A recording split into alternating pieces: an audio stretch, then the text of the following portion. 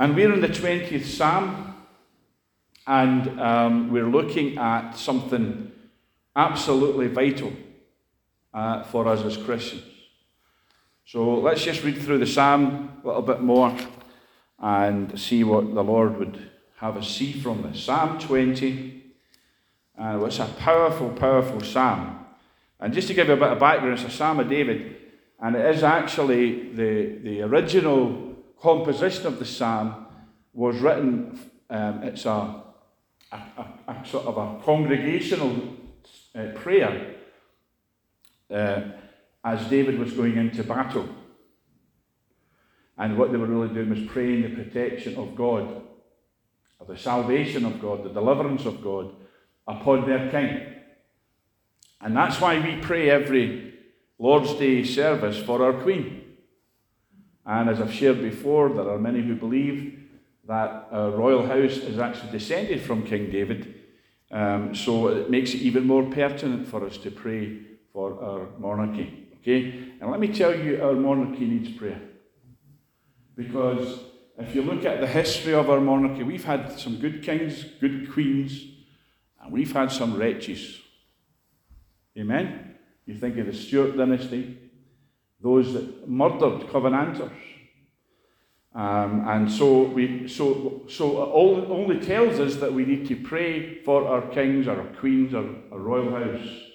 And as we even see in the royal house right now, there's a few dubious characters. So, but folks, it's on us to pray. That's why we do it every Sunday. So let's keep doing that. So anyway, the Lord hear thee in the day of trouble, the name of the God of Jacob defend thee. Okay? There's no doubt we're in a day of trouble. There's no doubt as we look across the nations. I was looking even this morning, and it was saying in one of the news items, some retired general or whatever was saying that there is a very real danger of Putin pressing the nuclear button very soon. And you say, well, that's just scaremongering. No, it's not. It's looking at situations on planet Earth and saying, we're in a time of trouble. We're in the day of trouble. And it's not just things, the threat of wars, rumours of wars. We've had plague. We're in the middle now of famine, shortages. I can tell you right now, and I'm not being controversial when I say this, but I have inside information on it, that they are deliberately creating shortages in the supermarkets. Okay? They're doing it. And what's more, the folks that work in the supermarkets know they're doing it because they see it happening and they're not happy. So, plague, famine, war, and then, of course, death, the four horsemen of the apocalypse. So don't tell me we're not in a day of trouble, folks. But what does it say? This is the good news. The Lord hear thee in the day of trouble. Okay? That means we have a God who is not disinterested, not aloof. He hears our cries. He hears our prayers. And so if you're not praying, how do you expect him to hear you? The Lord hear thee in the day of trouble. And not just hear thee, folks. The name of the God of Jacob defend thee. God is at hand to defend us. And, it's not that he's away up high, light years away. He is ever with us. And the Bible tells us he's not just with us. It's not just Emmanuel. It's Christ in us. He lives in us. The hope of glory. So you will never face a day of trouble in your life where you don't have the presence of God to face it with. And that's the good news. Just like they prayed, this is the congregation praying for David, because David's about to get into battle, and they're saying, the Lord hear thee. The name of the God of Jacob defend thee. Before we depart this building today, we need to know that as we go, and you need to know, your pastor has spoke this over you. Amen? We need that. We already have it, but we need to hear it. Amen? Every one of you's got a Bible. You don't need to come to church to hear the Bible. But you come because you want the blessing of such good preaching, amen. Naturally. But folks, we need to hear it time and time again. We need to tell it to ourselves. God is my defender. God is my protector. God is my strength. Amen. And then it says, verse 2, send thee help from the sanctuary and strengthen thee out of Zion. That's why we come to church. Because this is the sanctuary. And I know it's speaking about the heavenly sanctuary, and I know it's speaking about the heavenly Zion. He's speaking about the heavenly realms. But every true church on earth is an outpost of the sanctuary or the Zion of God. We are God's people. We are the Zion of God. As it says, we are the people. And that doesn't mean we are the Rangers supporters. Amen. It means we are the people of God, the sheep of his pasture. So send thee help from the sanctuary. That's why we come to church, because we come into the sanctuary to encourage one another, to worship him, to be in his presence, and to hear marvellous preaching. Amen. Isn't it glorious words? So send thee help from the sanctuary. Heaven will send you help when you need it. Strengthen you out of Zion. There's a realm that we don't see. It's invisible to us with our natural eyes. You can look right now and you don't see the realm of heaven with your natural eyes. But you can see it with the eyes of faith. You can know right now that there's a throne and God is on that throne. That great old chorus. God is still on the throne and he will remember his own. God has not forgotten you or I, brothers or sisters. Amen? God is in the business of blessing us, of preserving us, of delivering us. But it's just like every other relationship. If we neglect that, then we won't get the blessings of it. Your men, if you neglect your wives, you won't get a nice breakfast. You won't get your clothes washed. Amen. Women, if you neglect your husband, you won't get flowers every day. Amen. Sorry if I put pressure on you there, David. But it's true, isn't it? We have to have a relationship. And you don't just say, well, they know how I feel. You can't say, well, the Lord knows how I feel. That's why it's not a religion. We're not here for religion. We're here for relationship. We're here because of relationship. So any help, any strength we get is because we spend time with him. And we maintain our part of that. He says, I'll never leave you nor forsake you. His end isn't the problem. It can be our end.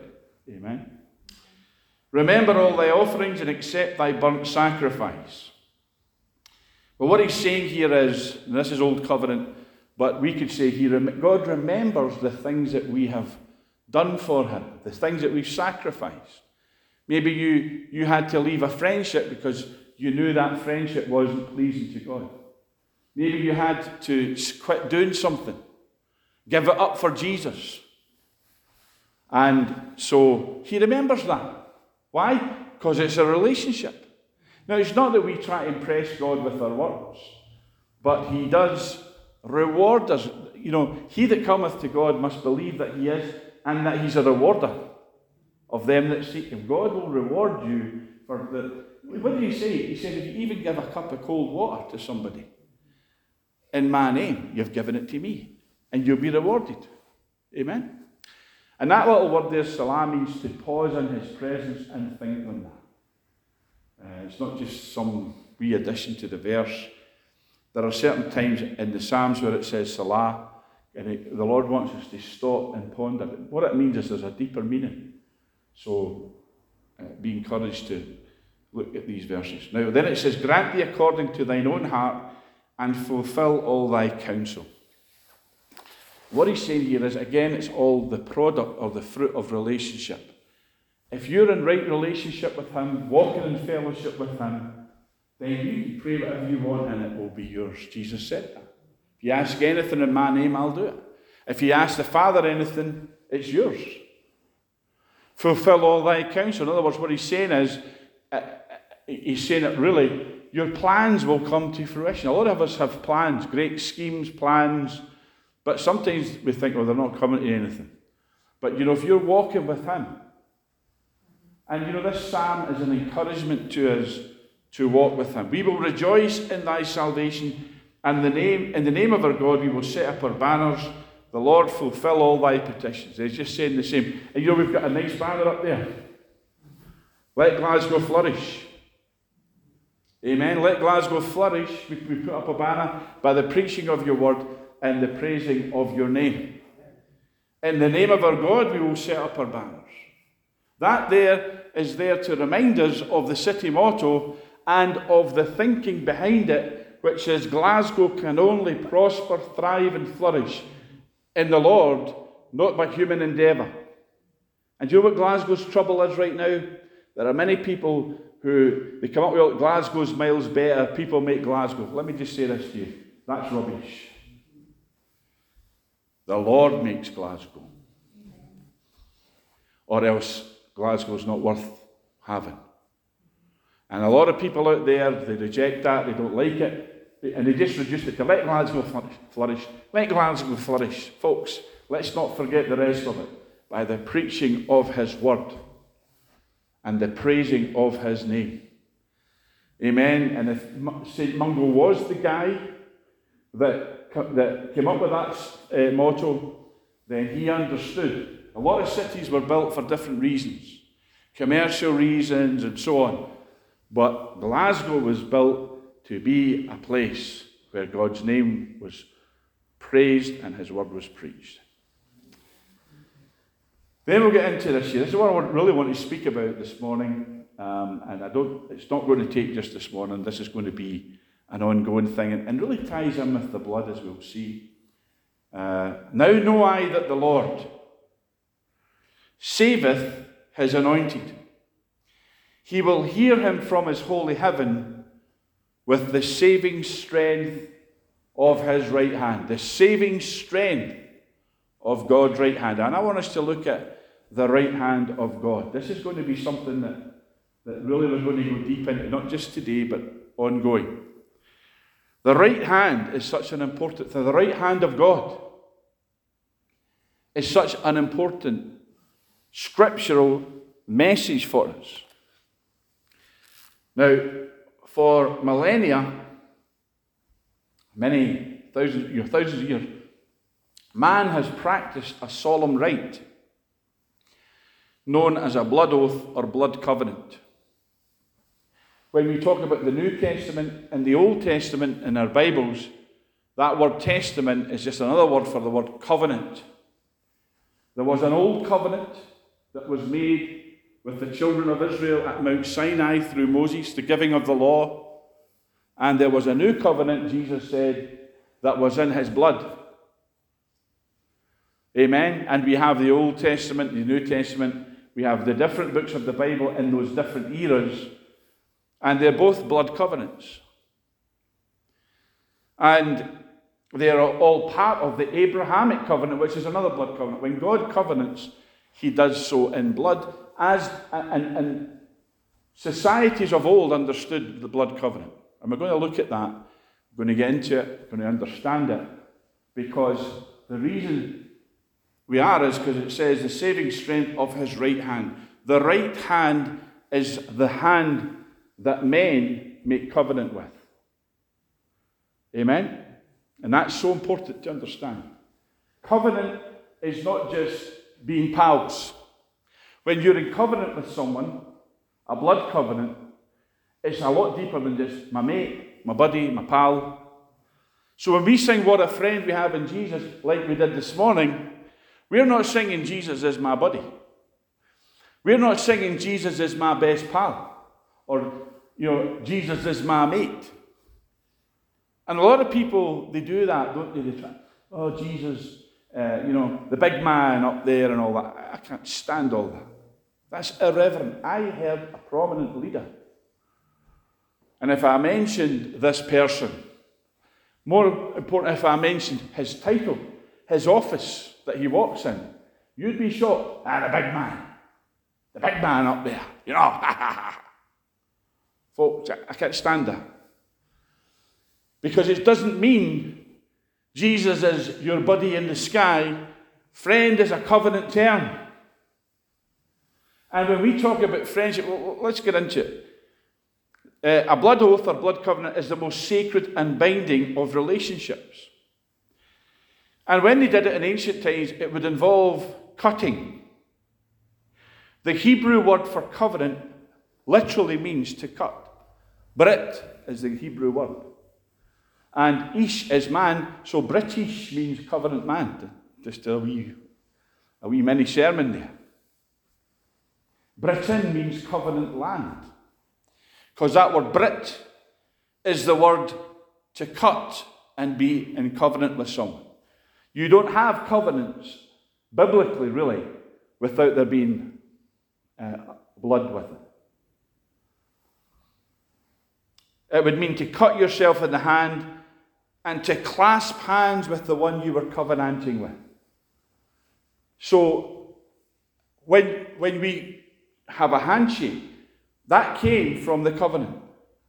So what you would do, and we've seen this in all these Western films, haven't we?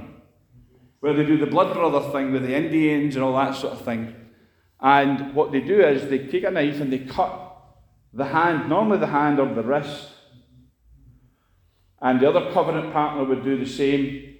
And then they clasp hands. See, we talk about a handshake because we've watered it down. But the original was a hand clasp or a hand fast. And that's what they do in some of these older, let's say Celtic wedding ceremonies, don't they? They take the hands of the groom and the hands of the bride and they tie something round them to signify they're one. Now, they don't cut each other in the wedding, but they did do it in the older societies. And what you do is you take your bloody hand, and the other person put their bloody hand or wrist, and they put them together. And they would mingle the blood. And it would mean, my blood is now in your veins, your blood is now in my veins. And someone else would come along and they would tie something, a cord or something round as they stood. And then they would pronounce the blessings and the curses of covenant on each other. So, thank God that every time we come into church and we shake someone's hand, we don't have to cut our hands. But you need to understand the handshake is that watered down thing. And I've had it, I'm sure you have too. You ever met somebody who won't shake your hand? And it's not because they don't like you, but some people have this thing, and it can be a bit offensive. But you understand it now, that some people won't shake hands with just everybody. They'll only shake hands with the people they know or their friends. You know, we go around shaking hands. Politicians do it, kissing babies, shaking hands. We water it down and we make it a glib and casual thing, but this is where it came from, as covenant. Now, both of them would cut each other. You were mingling the blood. His blood was flowing into your veins and vice versa. And this indicated you were blood brothers. There's a great old John Wayne film. And it's from the book by Louis L'Amour, Hondo. And it's a great wee story. And there's a wee boy, and his mum, his dad's dead, and his mum and him live away out where all the Indians are, and the Indians are uprising. So the Indians come to her house one day, and the wee boy runs out. The chief's there, and he's feared. Vittorio is his name. And the wee boy runs out, and I think he tries to shoot him. So all these Apache warriors, Apaches, they're all laughing. But this man, Vittorio, grabs the wee boy, and he cuts the wee boy's hand, he cuts his own hand, and he says, "She's my blood brother." Because he's so impressed with this wee boy wanting to defend his mum. And so this wee boy becomes the blood brother of Vittorio. And wherever he goes, if there are Apaches, if they know about it, they don't go near the wee boy. And if somebody tells them, because on one occasion somebody went, I think, to kill him or hit him, and someone says, "He's Vittorio's blood brother," and the man. Because he was in covenant with the Apache chief. And you know, and it happened to Livingston and Stanley, I believe, They were getting, one of them, trying to remember the story, if it was Stanley. I think it was Stanley. Stanley was away to seek Livingston in Africa. And he kept getting all his stuff nicked everywhere he went. And someone says to him, you need to make covenant with the chief. And that way nobody will touch your stuff. That's what he did. Because those ancient cultures, they understand that if you're in blood with someone, if you're a blood brother of someone, no one dares come near you. And folks, that ought to electrify us, because we are in covenant with the Lord Jesus Christ, and his blood is upon us. Amen? That's why we sing about the blood.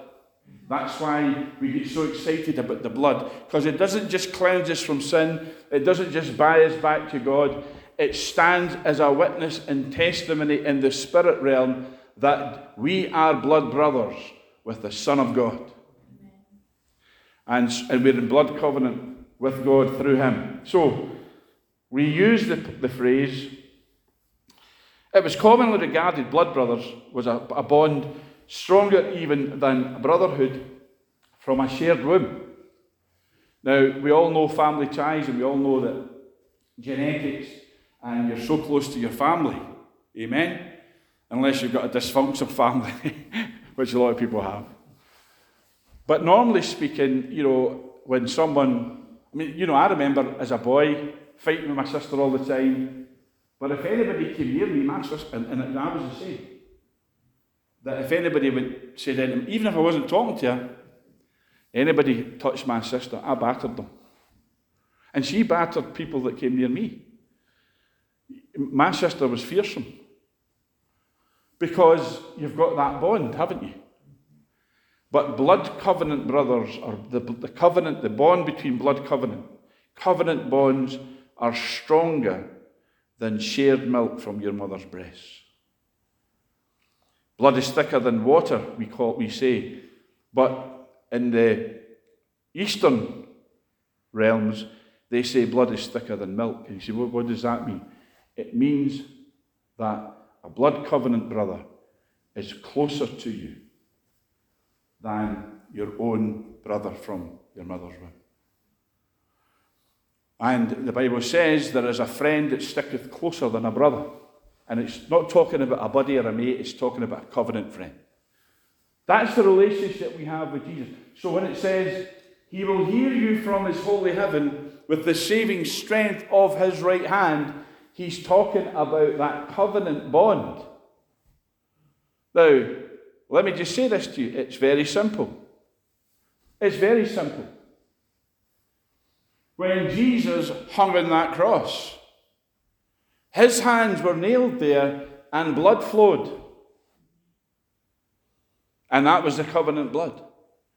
So, with the saving strength of his right hand, both hands were nailed and covenant blood flowed. And so, it's so important that we understand this. This word friend means a covenant term. It's from this practice of bloody hand clasping that we get the much diluted modern handshake. Also, back then, if you made a covenant or you swore an oath, you would do it with your right hand. Okay, we still do that today. The right hand is the covenant hand. It is the right hand and arm that you swear with. The practice of lifting your right hand in court while swearing an oath is to demonstrate that you're a covenant man or woman. What do we do in court? We put our left hand on the Bible and we lift our right hand, don't we? We lift our right hand. With our left hand on this book, we lift I swear by Almighty God to tell the truth, the whole truth, and nothing but the truth. So the right hand is a sacred thing. And there are other meanings of it that we're going to look at. It's the right hand and arm that you swear with, the practice of lifting your right hand. And in court, while swearing an oath, what does it tell the judge? What does it tell everyone in that court? That you are a person of your word. That you are a person whose word is your bond. And that you are a covenant man or woman. In olden days, you would lift your hand to show any witness that you had covenant scars. Sometimes when you cut the covenant, the people, and you cut your hand, people would place a dye in it or gunpowder. Okay? And that wouldn't go away. It wouldn't wash away.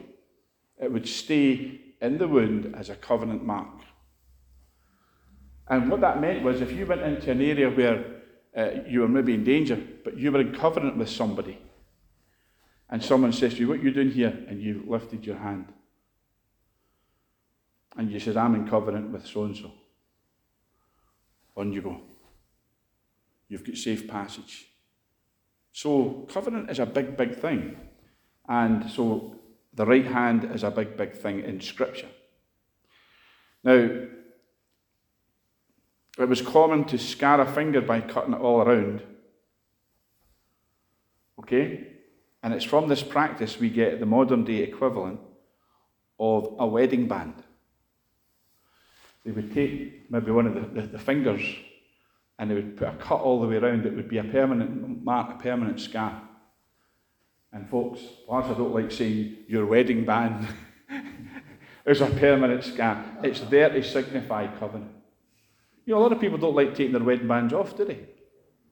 Even, to go to bed, or, they just don't like taking them off because it's a covenant thing. And covenant love, covenant promises, covenant oath. I have to say, probably women understand that better than men. And it's sad that that's the case. But women understand it. It's a forever thing, isn't it? It's not, "I'll be married to you as long as you don't lose your hair, put on weight." Amen? It's till death do us part. Because it's covenant. So anyway, to raise your right hand in a self-deprecatory oath, what we need to understand about that, we'll close with this. Because we're going to keep looking at the right hand. With the saving strength of his right hand.